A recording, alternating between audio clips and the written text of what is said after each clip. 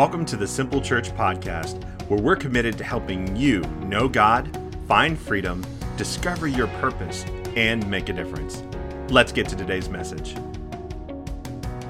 Hey, what's up, everybody? My name's Aaron DeLong. I'm the lead pastor here at Simple Church. I want to say thank you to all those of you that are tuning in today. We are in the last leg of this series that we're doing on King Solomon. Before we get there, just want to make sure we greet those of you that are in our online campus, those of you that are watching on Facebook, those of you that are listening through a podcast. So glad that you guys are tuning in today. You though you're online, you are part of our family, and we're so glad that you're here today.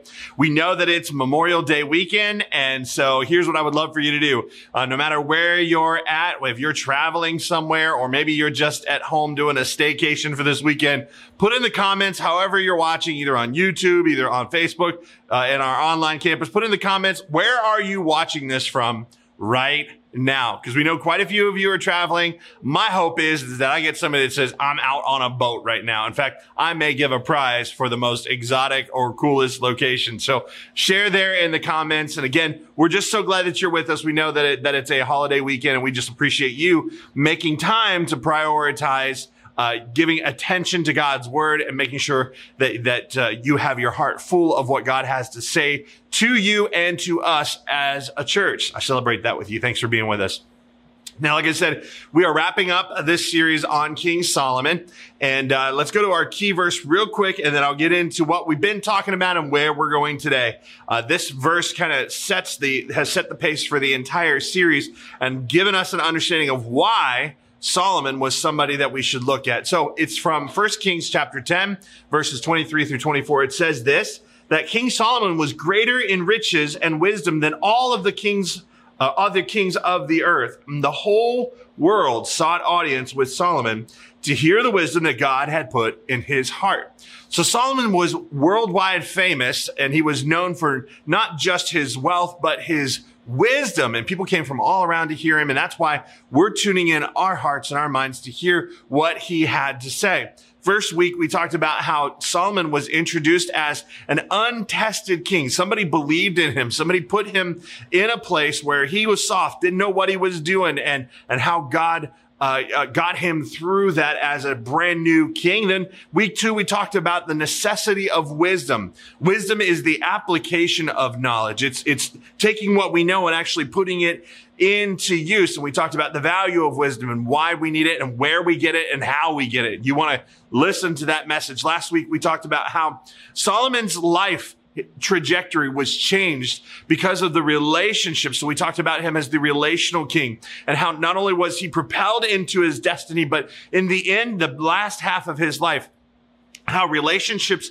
tore him away from God's plan and God's purpose for his life and caused him to falter and to serve other gods and to land in a place where God said, I'm going to take your kingdom from you and I'm going to give it to someone else. Relationships matter. It was an important message, and I hope that if you haven't had an opportunity to listen to it yet, that you pay attention to it, especially those of you that are students, those of you that are college age, and at the beginning of your life, your relationships, the people you surround yourself with, absolutely matter. So make sure you take a look at that. Today, we're going to talk about Solomon as the excellent king, because Solomon had a level of excellence in his life and the way that he did all that he did. And of course, he did all that as a reflection of, or as he did all of it flowing from his relationship with God. And so there's this incredible story where the Queen of Sheba, which is one of the queens that came to see him, somebody that was seeking after his wisdom.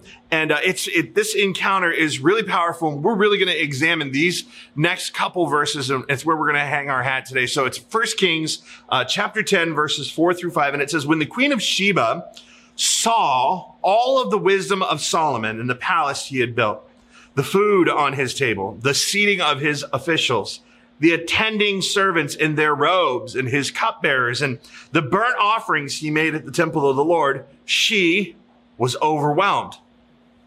The Queen of Sheba was bowled over by the splendor of Solomon. This word overwhelmed means that she was kind of breathless. She was kind of taken back. She was like, man, I can't believe that what I'm experiencing, what I'm seeing is actually this good. She was impacted by his level of excellence. She was bowled over by the splendor of Solomon. In other words, that word that was in the scripture said that she was overwhelmed. The overwhelmed means that she was breathless, like that what she had seen had taken her breath away. She was impacted by the level of excellence that she saw across Solomon's kingdom.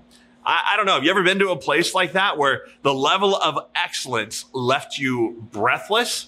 I'll tell you one of the environments that I find myself in often, that they consistently provide an excellent environment, which makes me want to go there repeatedly. Even though the place is always jam-packed with people, the lines are always long, but the food is always so stinking good. The employees are always so nice. In fact, they have keywords and phrases that they have to say to you. Like, by the way, it's Chick-fil-A, okay? Just so you know what I'm talking about. The employees, if you say thank you, they have to say back to you, my pleasure. Like, the way that they talk to you is scripted specifically to create an environment of excellence so that when you encounter it, you go, man, this is something different. The food is excellent. You can go in and sit down at a table, and with your phone, you can boop the little thing on your phone and you can order your food. Don't even have to stand in line.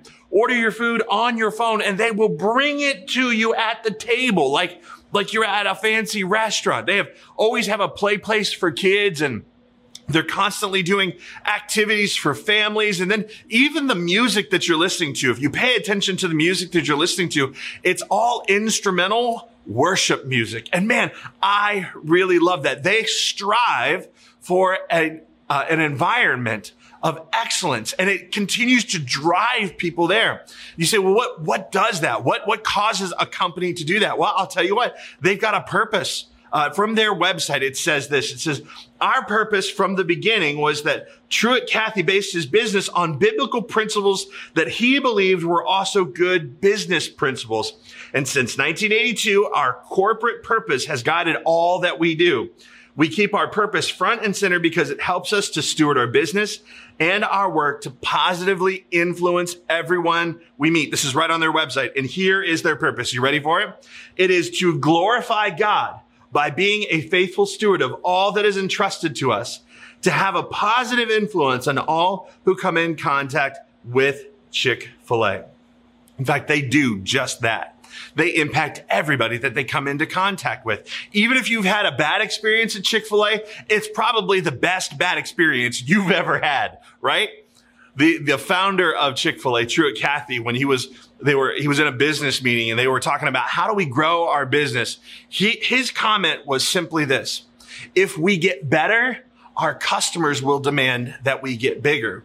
He understood that a level of excellence would cause people to demand that there be more Chick-fil-A locations. And I'm so excited to tell you that the Chick-fil-A here in Reynoldsburg, there's one right on Broad Street, but there's another one getting ready to be out here on 256, right where Reynoldsburg meets up to Pickerington. And I couldn't be more excited. We've got 2 Chick-fil-A's here, right? And Chick-fil-A's fame has spread because of their desire to consistently be better, to raise the bar of what excellent looks like. You can tell that because there are people lined up around the building 2 times to get them some Jesus chicken. Like, that's serious level of excellence. And Chick-fil-A and Solomon, they have these strong beliefs that impact what they do and how they do it. And for both of them, it has led to environments of excellence that have made them famous. Because see, that's what will happen.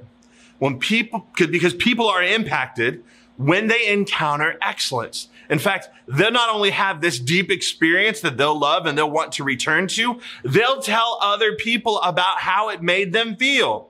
And the Queen of Sheba was no different. She was breathless. She was overwhelmed. And her response, the thing that came out of her mouth in verse 9, after she saw all that was going on in Solomon's kingdom, was to say this: praise the Lord your God.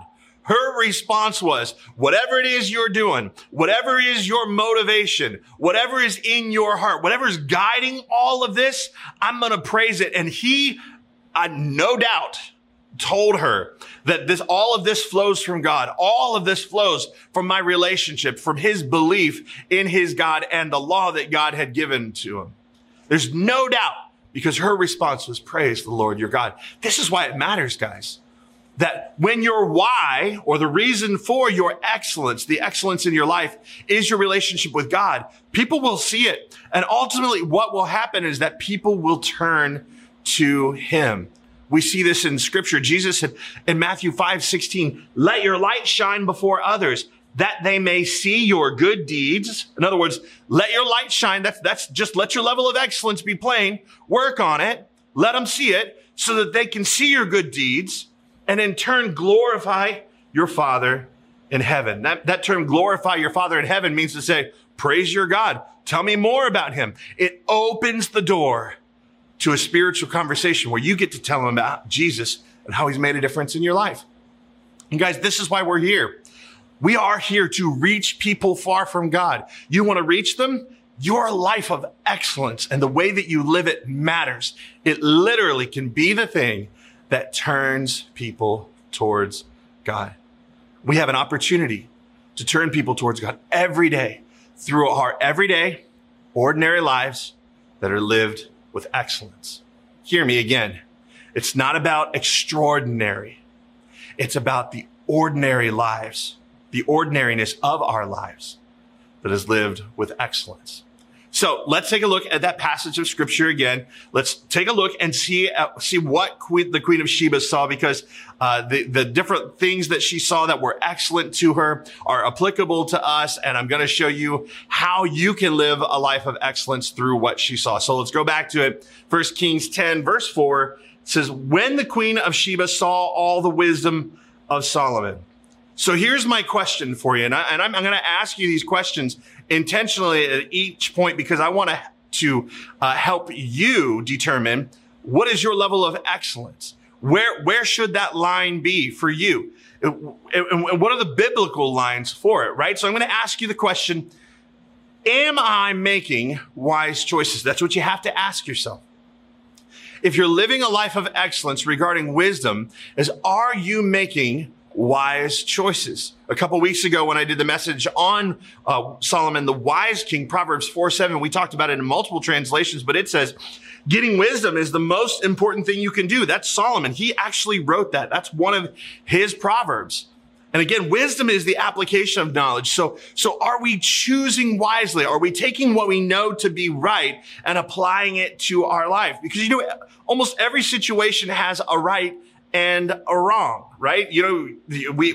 For years, I watched cartoons, and there was always a situation with one of the cartoon characters, and maybe it was Bugs Bunny or Daffy Duck, but they were confronted with a choice that they had to make. And then there was this little red version of themselves that represented the demon voice or the devil voice in their heads. And then there was a little white version of themselves, like fully white, looked like an angel with wings and had a halo. And it said, and it was the angelic or the God version of themselves. It was the right versus wrong. And they were talking to each other. And it was important that who they listened to determined whether or not they would make a wise decision. Bugs Bunny would say, if I do it, I get a whooping.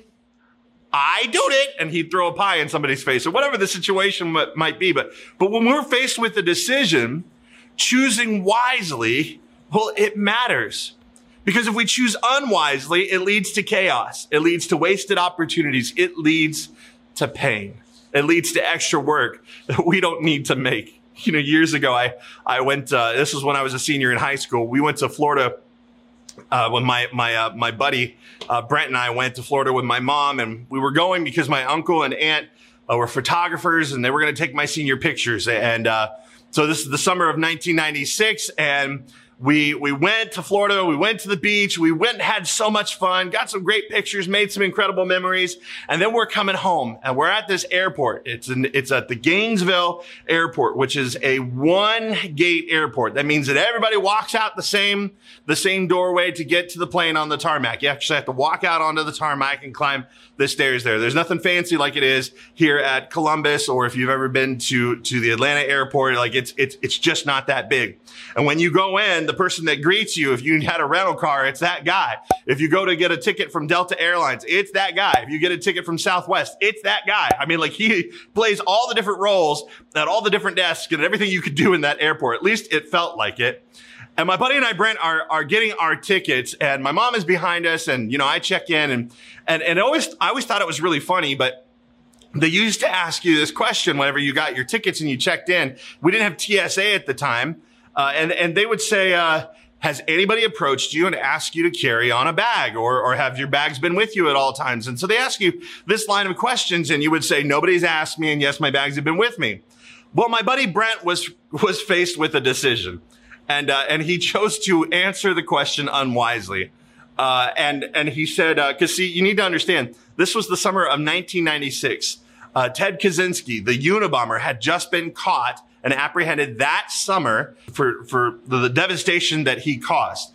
And my friend Brent looks at the guy, he laughs, and he says, yeah, some dude with a white beard and a hoodie came up and asked me to carry a bomb onto the plane. And he laughed, and I laughed, the guy behind the counter laughed, and then the guy behind the counter got really silent, and he said, and now we're gonna have to search your bags. True story. I can't make this up. It was the craziest thing. They grabbed my buddy Brent, took him back. Security grilled him. And when my mom got upset with him, he said it was just a joke. They didn't really mean it. They grilled her. They opened up her camera and ruined her film footage and searched her bags and searched Brent's bags. And I'm just sitting out in the terminal just like this, twiddling my thumbs. Like, nope, I ain't saying nothing. I'm not looking that way. I'm not doing anything. It was crazy because of this unwise moment, this unwise choice to make a joke in the moment. It was wrong choice. We have to choose wisely when we're faced with decisions. In fact, one of the ways that I'm going to help you today in looking at how can you choose wisely? What are some of the right decisions that you can make? What are some of the guideposts? They're actually found in what we call our culture playbook. Our culture playbook has 5 values or beliefs that are listed in them specifically with behaviors attached to them that will lead to specific outcomes that the Bible outlines for all of our lives. And those 5 beliefs are, we have connection, excellence, growth, generosity, and purpose. We are committed to those 5 things, and excellence is on that list. So here's some ways to make wise decisions if you want to create an excellent environment or an excellent experience with you that other people are watching, right? Because your choices are the summary. Your life is that's the summary of your life. So what you choose and how you choose are important. The first thing that we have outlined in our culture playbook is underneath excellence, is to do the right thing. What's the right thing in every situation? If you don't know what's the most right thing, if both of the right things, what's the most right thing? And if you don't know the answer to that, how are you praying about this? Let the Holy Spirit lead you to a place of peace about what the right thing is, but always choose in the moment what is the right thing. The second thing you can do is pursue the next level.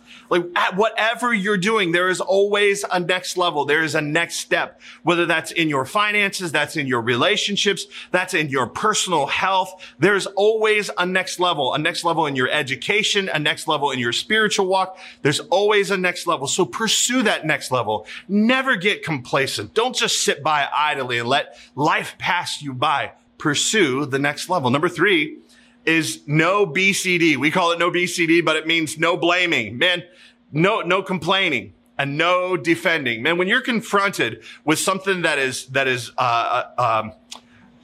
difficult in your life, maybe it's something you've done that was wrong or a decision you made, something you said, man, don't defend yourself. Just own that situation. No blaming other people.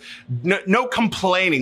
Nobody wants to be around anybody who wants to complain anyway. So no BCD, no blaming, no complaining, no defending. Number 4, own the challenge. You're going to face some challenges in your life, and it's really, really important that you make a decision to own that challenge. To take ownership of it means this is my problem and I've got to figure it out. It doesn't mean that you have to do it alone. What it means is that you're going to take ownership of it and know that you have the opportunity here to step up to the challenge. You might have to grow in some skill. You might have to bring somebody along to help you. You might have to get some education, but whatever that looks like, you're making the choice to own the challenge. Number 5, be part of the solution. All of this is written in our culture playbook, but being part of the solution means that when there's a problem, you're going to be vanilla ice. You'll solve it, right? Or at least you're going to be part of that solution. You're going to choose to not just present problems to people. You're going to present problems with solutions. If you see a problem, you're going to be willing to be part of it. These kind of decisions, these choices will lead you to environments of excellence. So am I making wise choices? Second thing the Queen of Sheba saw, we'll go back to chapter 10, verse 4 through 5. It says, the palace he had built and the food on his table. So she's looking at his house. She's looking at how he ate. She's looking at the environment that he found himself in social circumstances. And so the question that we have to ask ourselves in comparison with Solomon and his excellent environment is, am I managing what God has given me well? Am I managing what God has given me well? What this comes down to is a spiritual discipline called stewardship. I talked about it this past week at Third Thursday. It means how you care for what you have, because you're not an owner of anything. God has given you stuff to manage. So we have to look at all of our life, every area of our life, as if we have a responsibility to manage it, because it all belongs to God. In fact, it does. In 1 Corinthians 19, it says that you are bought with a price. That's the tattoo on my wrist here. That's why I'm looking there. It says you're bought with a price. You're not your own. That means everything you have, that every part of you, from your calendar to your wallet to your relationships, all of it belongs to God. And so are you managing what God has given you well? Are you managing your time well? Or are you lazy and wasted? Are you intentional with your time? Because here's the thing. The one thing we all have that's the same isn't opportunities, it's time. And the thing about time is you can't get more of it, right? You've got the same amount of hours in every day that I've got. And so are you using that with intentionality? Are you using that time and managing it wisely? Your relationships. Tell me about your marriage. Is your marriage thriving? Is your family healthy? What about your friendships? Are they strong because you intentionally invest in them? Are you managing the relationships well? What about your home? What about your belongings, your car? Is it in disarray? Is it clean inside? Like, you can learn a lot about somebody by how they maintain what they've been given, whether it's clean. I didn't say perfect. I didn't say spotless. You know the difference between a car that is clean as best as it could possibly be, and a house that's as clean, as good as it can be for the moment, versus living in total trash and filth. Like, you know the difference, right? What about your finances? Do you have a financial plan? What about a budget? Do you have a plan for generosity in your life, or your physical health? You know, there's quite a few of us that aren't managing our bodies well because we've got some aches and pains in our lives, and we just don't want to go to the doctor because, oh, geez, it'll be a process of this, and he's going to tell me this, and I don't want this. We just kind of push back from that stuff. So we don't go and take care of our bodies. We don't eat the right kind of foods. We don't go and work out. And I know, I'm preaching to the choir. I've looked at myself in the mirror multiple times today, but I'm working on it, right? So are we maintaining our physical health? What about our mental health? Are we intentional about making sure that we rest? Are we taking a Sabbath one day a week where we committed to just resting and celebrating God and who he is? Because that's what a Sabbath is. It's literally a day to celebrate. It's a festival, a weekly one where God wants us to rest and trust that he'll do more in the 6 days that we give him working than we could do with the 7 days if we chose to not rest. Like, are we resting? Are we being intentional and taking naps? Or are we doing things that re-energize us, like going on walks and attending to our hobbies? Or what about our spiritual journeys? We're all on a spiritual journey, and you know what that is. We've been talking about it extensively for the past few weeks. It's knowing God. Are you being intentional about spending time with God and finding freedom, which is our grow groups? You know, I hear from so many people that they join a group once. I did that once, but you know what? Finding freedom is an ongoing process. There's tons of areas of our lives that could still be getting better, the next level, right? Pursuing that next level spiritually, discovering your purpose, taking growth track and finding out how has God wired you and made you right now to make a difference? Are you committed to these things? It's important that we ask ourselves the question, am I managing what God has given me well? The next area of excellence that the Queen of Sheba saw in verse 5 was, it says, the seating of his officials, so his leadership, the attending servants in the robes, so like his servants or his team members, and his cupbearers. Now, his cupbearer, by the way, I've often thought of a cupbearer as being somebody that was disposable, because a cupbearer is somebody that would drink before the king would drink, and they would taste it. And if there was any poison in it, then they would die. And really, cupbearers weren't disposable. They were somebody that actually had some of the closest proximity to the king. These were the most trusted people that he knew, because he would trust them to let him know if there was poison in it. He would trust them to drink the drink so that he would be safe, to protect him. He trusted these people. And these people are the ones that the way he treated them was what was so impressive to the Queen of Sheba. She was impressed by how he treated not just his leadership, what we might call like our political officials, our city leaders, or the leaders of the world. These were the important people, and how he treated the important people to those that were considered less than. This whole variety of people, she loved it. And so I have to ask you, in this area of your life, here's the question: am I treating people right? You know, in your interactions with people, do you demonstrate that you value them? Do you tell them and show them how much you love them by your interactions? Are you patient with them when they can't get it right and they ask questions over and over again, or seem to have some difficulty in an area that they're trying to grow in? Are you patient with their lack of knowledge? Are you patient with their journey? Are you patient with yourself? Are you kind? Are you kind to those around you? Are you gentle in your responses? Are you somebody who is a peacemaker, not a peacekeeper? See, a peacekeeper says, well, I'm just going to hold my tongue and not say anything. But a peacemaker goes to a brother or a sister when you know that there's an issue. The Bible says when you know your brother has an issue with you, go to him and make it right. Are you a peacemaker? Somebody who seeks peace within the body of Christ and with your brother and your sister and those you're in relationship with? Are you good? Are you somebody who would be called faithful in your relationships? Would you be called self-controlled in the way that you dealt with someone? Would anyone call you graceful or merciful or generous in the way that you treat people? And not just for your spouse and for your kids and your neighbor and your friends. Those are the easy ones to love. But what about that new person, the new person at church, or the new kid in class at school? Or what about your employees? Just because you're the boss, does that mean that you talk to everybody like they're nobody, like they're worthless, like they're disposable? What about your coworker who's constantly frustrating you and you feel like you're having to carry their work? How do you love them well? How do you treat them? What about the waitress at the restaurant? Just seems to be having a bad day and everything's taken way too long.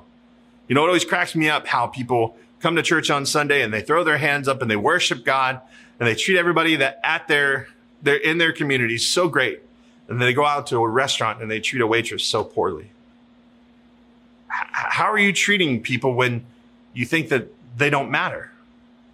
Or what about the people who look different than you? What about somebody who's got a different skin color than you, different nationality than you?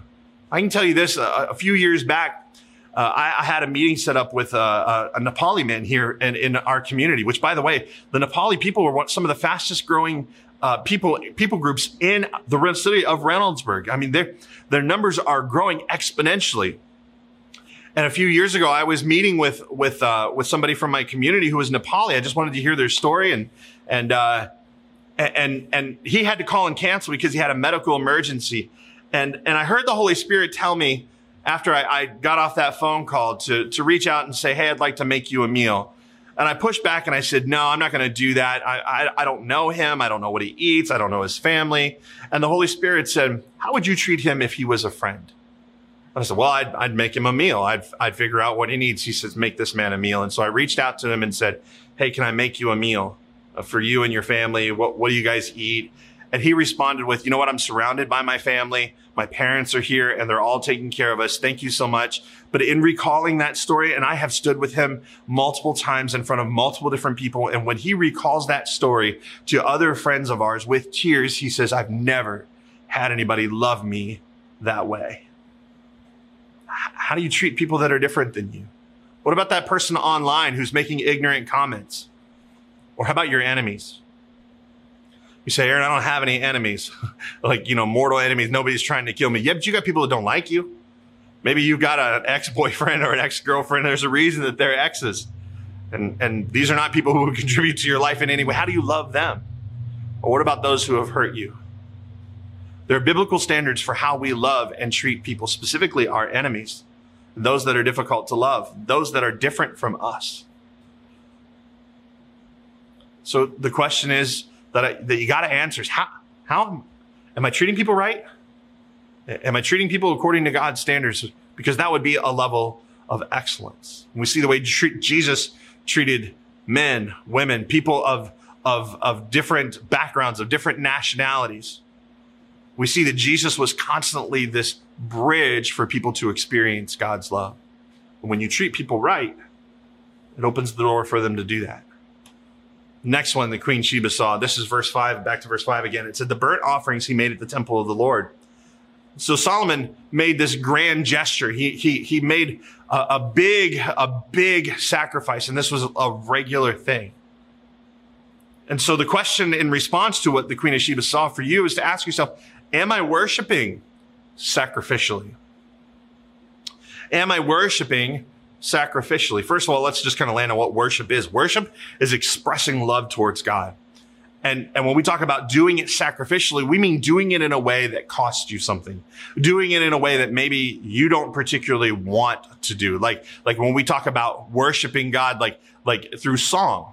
That we have the invitation on Sunday mornings as we're worshiping to lift your hands, to clap, to shout, to dance if you want to cry out to him, to bow. Like these are ways that God has prescribed in his word that he likes to receive love from us. And remember, that's what worship is. It's expressing love towards God.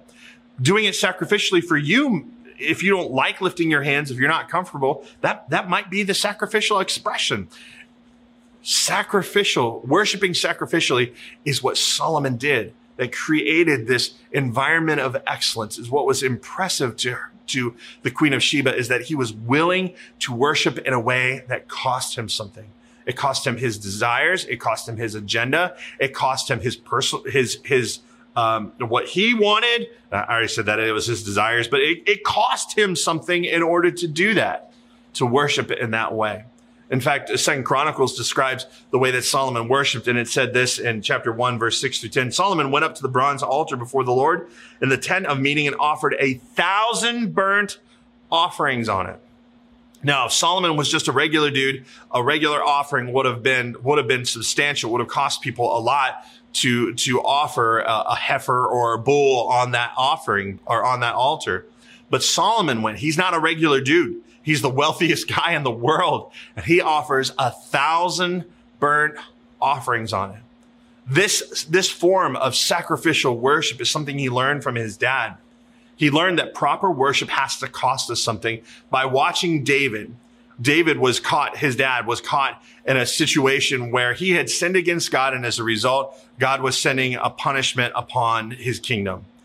And David prayed for God to release that punishment from the people, to not punish them for his sin. And God said, go and purchase a threshing floor and offer a sacrifice there, and I'll cease the pestilence. I'll cease the plague that he'd sent out. And so David goes to a man, and his name was Araunah, is the best way I know to pronounce it. You'll see it here on the screen in a second. And he talks to him about what he wants to do. And he's like, I want to purchase your threshing floor, and I want to make a sacrifice right here. I'd also like to purchase your ox, and I'm going to sacrifice him to God right here. And Araunah's response to David was no. Here, just have it all for free. Just take it. He loved his king. He was in good relationship with him. No, my king. Here, just have it. But watch David's response. And this is where Solomon learned it. 2 Samuel 24:24, it says, but the king replied to Araunah, no, I insist on paying you for it. I will not sacrifice to the Lord my God burnt offerings that cost me nothing. So David bought the threshing floor and the oxen and paid 50 shekels of silver for them. That very threshing floor is where Solomon built the temple of God. Solomon and David understood what it meant to sacrifice. That to worship sacrificially meant that they needed to give in a way that it cost them something. Oftentimes, worshiping sacrificially, again, it's just not a price that we want to pay. One of the other ways that we can worship God, express love to him, is through obedience.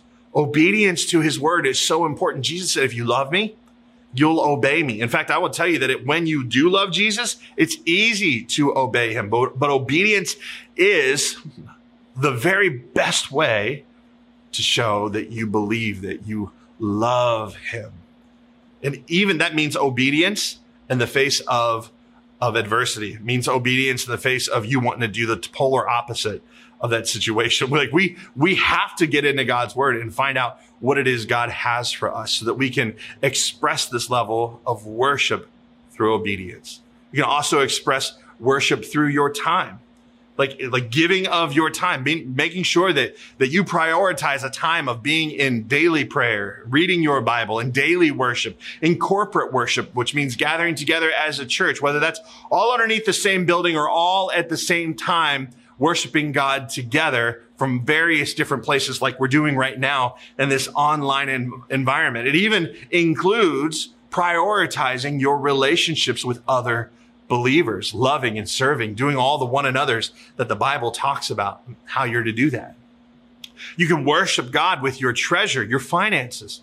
You know, Solomon tells us, he encouraged us to, in the Proverbs, to honor God with our first fruits. That's the principle of tithing. It's giving it to God first, giving him 10%. That's literally what tithing means, giving God a tenth of all that we earn and trusting that he can do more with our 90% than we can do with 100%. So we give him a tenth and we give it to him first. We don't wait until we see if we've got enough left over. We don't wait until we've done all the things that we want to do and purchased all the things that we want to purchase and had all the tacos we want to eat. We give it first and 10. We do the 10% first. That's tithing. It's a way to honor God with our first fruits and our treasures. We can also honor God through our offerings as well. This is anything we give above and beyond the tithe. It's us looking, God, I just want to love you. I want to express my love to you through my finances, through being generous, through giving, whether that's to a church, to a charitable organization, or to somebody that you personally know that is in need. You can honor God with your treasure through your tithes and your offerings. You can also honor God with your talent. You know, God gave you every single gift that resides inside of you, every single passion that you have. Whether that means you're an artist or you're interested in mechanical engineering or whatever all that is, whatever your passions are within you, God gave you each one of those. He wired you. He created you in the womb to do a very specific thing. And you can take all that you have and all that you are as far as your talents go and use them to serve God and others as an act of worship.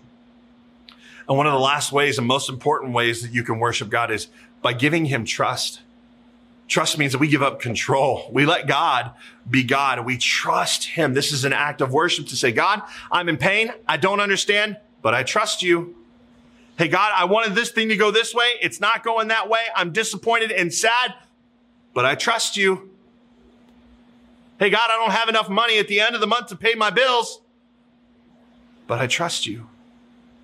Where you're faced with a situation where you could act your own will, but instead you choose to let God be God. You let him have control. Let things play out in a way that's not favorable to you, but you trust God. Living like this is sacrificial worship. And it's specifically towards God. And let me tell you something, my friends. It is excellent. So are you making wise choices? Are you managing what God has given you well? Are you treating people right? And are you worshiping sacrificially? You know, living a life of excellence will cost us something, but I promise you this, the reward is worth it. You know, when you get to heaven, there's two judgments that happen. The first one is, do you know Jesus? And the people who know Jesus get into heaven. Those that don't will spend eternity in separation from God. The second judgment is, how did you live your life? What did you do with all that God gave you? What did you do specifically with Jesus? Did you live a life of excellence? Did you leverage it all so that people could know Jesus? And if you live a life of excellence, what will happen? That means living out God's best for you. It will ultimately turn people to God. It will have them asking the questions, what's different about you? And in that moment our response should be to tell them that it's God's blessing on our life, to tell them the difference that Jesus has made in our lives. So here we go back to the stories. We wrap up today's message, 1 Kings verse 6 through 9. This is Queen of Sheba, and she said to the king, "The report I heard in my own country about your achievements and your wisdom is true. But I did not believe these things until I came and saw with my own eyes. Indeed, not even half was told me.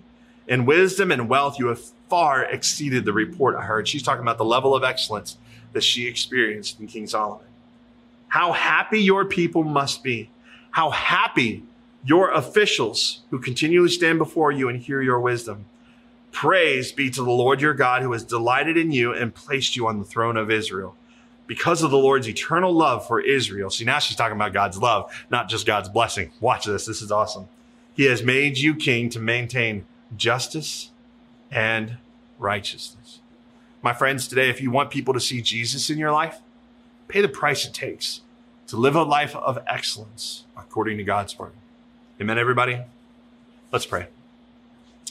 Father, today I pray for each and every person that is following Jesus today. Lord, help us, God, in these 4 arenas of our life to live a life of excellence. Lord, to help us to make wise choices in the face of every choice that we have to make, whether that's big choices or the small choices in the mundane and common moments of our lives to the super important and critical moments of our life. God, give us wisdom to make the right choices. Lord, also help us to manage all that you've given us well. Lord, we want to be good stewards. When we get to heaven, we want you to say, "Well done, my good and faithful servant." Lord, help us, give us wisdom to know how to manage all that you've given us, our time, our treasure, our talent, our relationships, our bodies, our mental health, our spiritual journeys. Lord, everything you've given us, may we manage it well. And then God, I pray, Lord, that in regards to our treatment of people, Lord, I pray that you would help us to love all people equally.